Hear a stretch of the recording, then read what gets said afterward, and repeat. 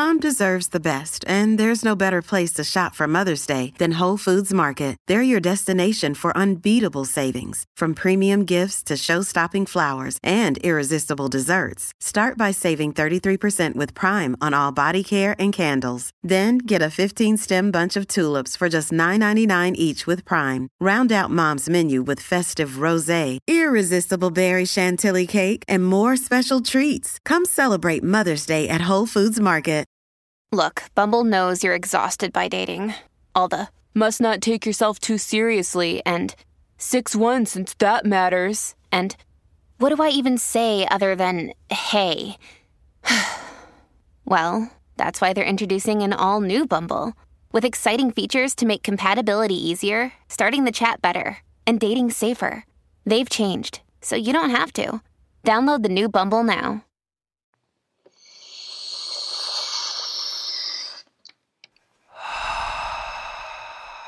Hi. Theory.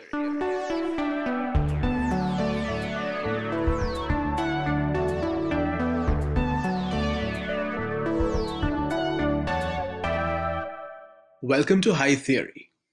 In this podcast, we get high on the substance of theory. I'm Kim Adams. And I'm Sharonik Basu. We are two tired academics trying to save critique from itself. We are talking to Stephen Guybray today about sexuality. Stephen, welcome to High Theory. Thank you so much for coming. Thank you so much for inviting me. Happy to be here. So before we move on, can I ask you to introduce yourself? I'm a professor of English literature specializing in Renaissance poetry and queer theory and poetics. And I'm at the University of British Columbia in Vancouver. What the heck is sexuality? Well, okay, first of all, you get the credit for coming up with the word sexuality. Wait, I found it in your work. Oh, did you? Oh, okay. Did. Well, okay, so I began many years ago working in what was then called gay and lesbian studies. And the focus on that was biographical, either the biography of the actual writer or the biographies of fictional characters, looking for homoeroticism and so on. And I moved from that into thinking, as queer theory started, into thinking more about the role of sexuality, because I was really more interested in poetry and how poetry works, how poetry proceeds. And at first I thought this was a different direction, that I had been looking at sexuality and I was looking at textuality. And then I realized that they're actually the same thing for me. I mean, not invariably, but often. And so two of the books I wrote are concerned with this. My second book was called Loving in Verse, and it's a theory of poetic influences erotic. So in it, I look at a number of poets and how they deal with the work of a predecessor. The prevailing theory about literary influence is, of course, Harold Bloom's anxiety of influence. It seems to me a really American and heterosexual model. Right. And I'm not saying it doesn't apply to any poetic relationships, but many of the ones I know about are actually characterized by incredible love. The poet is so grateful for the work of his predecessor and so on. So I was talking about that, and I was talking about the poems then as a way for the two poets to meet. The most obvious example, and I begin the book with this, is of course Dante moving through hell and then purgatory with first Virgil and then Statius, two great Latin poets. Then my next book was Against Reproduction, because for years I'd been bothered by the reproductive metaphor. When people say writing a book is like having a child, or my book is my child, I just hate that. Mm. I think there are all sorts of ways to describe textual production, and that's actually one of the dullest. So I looked at Renaissance writers and how they spoke of their own production, and it was actually bizarre. And a lot of them, in fact, used the reproductive metaphor, but in really grotesque ways. That also was another consideration then of the way that sexuality is figured in textuality. Right. And then the most recent book, which just came out last year, Shakespeare in Queer Representation, is actually not really concerned with sexuality at all. It's concerned with an idea of queerness as something that can inhere in language and certain uses of language. So sexuality then is a way to think about the poem and the sex together, and to see writing and reading poetry as in some ways analogous to having sex.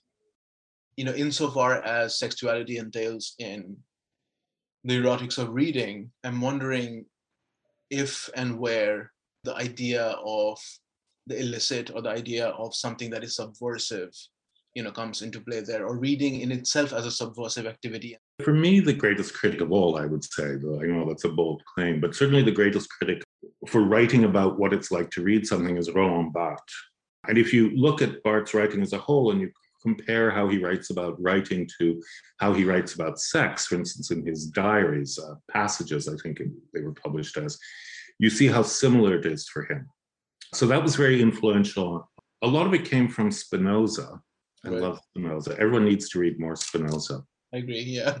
I say that so often. A student of mine a couple of years ago made me a mug that says, "I heart Spinoza." So that was very heartwarming. And Spinoza, he's the idea of the conatus, which is that everything, insofar as it is possible, strives to persist in its own being. And that's often seen as one of his central concepts.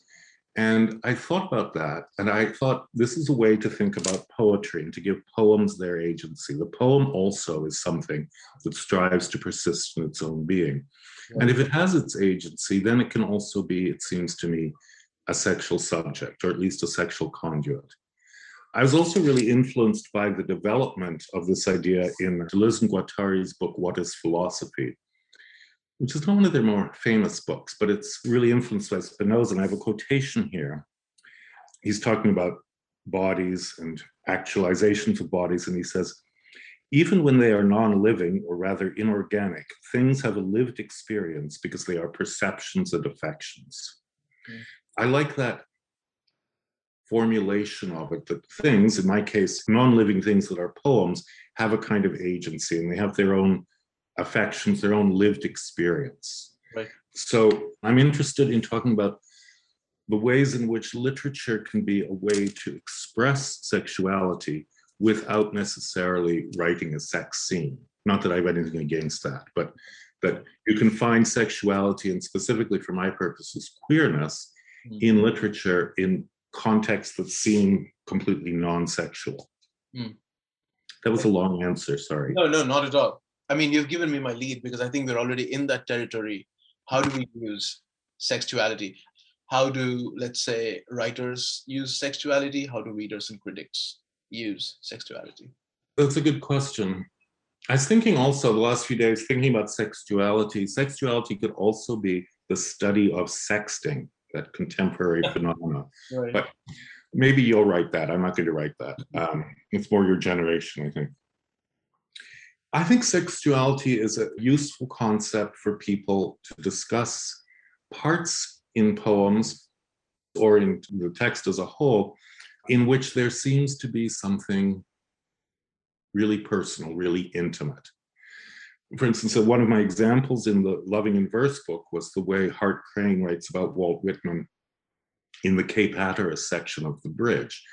And he stages a really sort of intimate experience.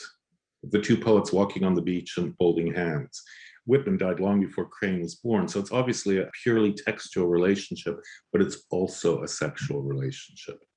So I think the term is useful for people wanting to talk about that sort of thing in literature, and then they don't have to feel, okay, in this part, I'll talk about textual matters, metaphor, narrative, or whatever, and in this part, I'll talk about the erotics of the text. Right. The erotics of the text, of many texts, they're sort of built into the text itself, as opposed to being elements in the story or separable scenes or something.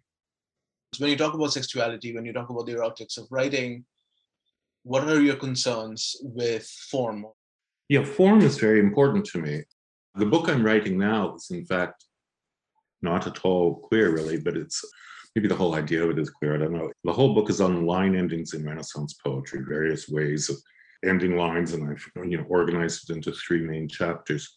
So form is tremendously important to me.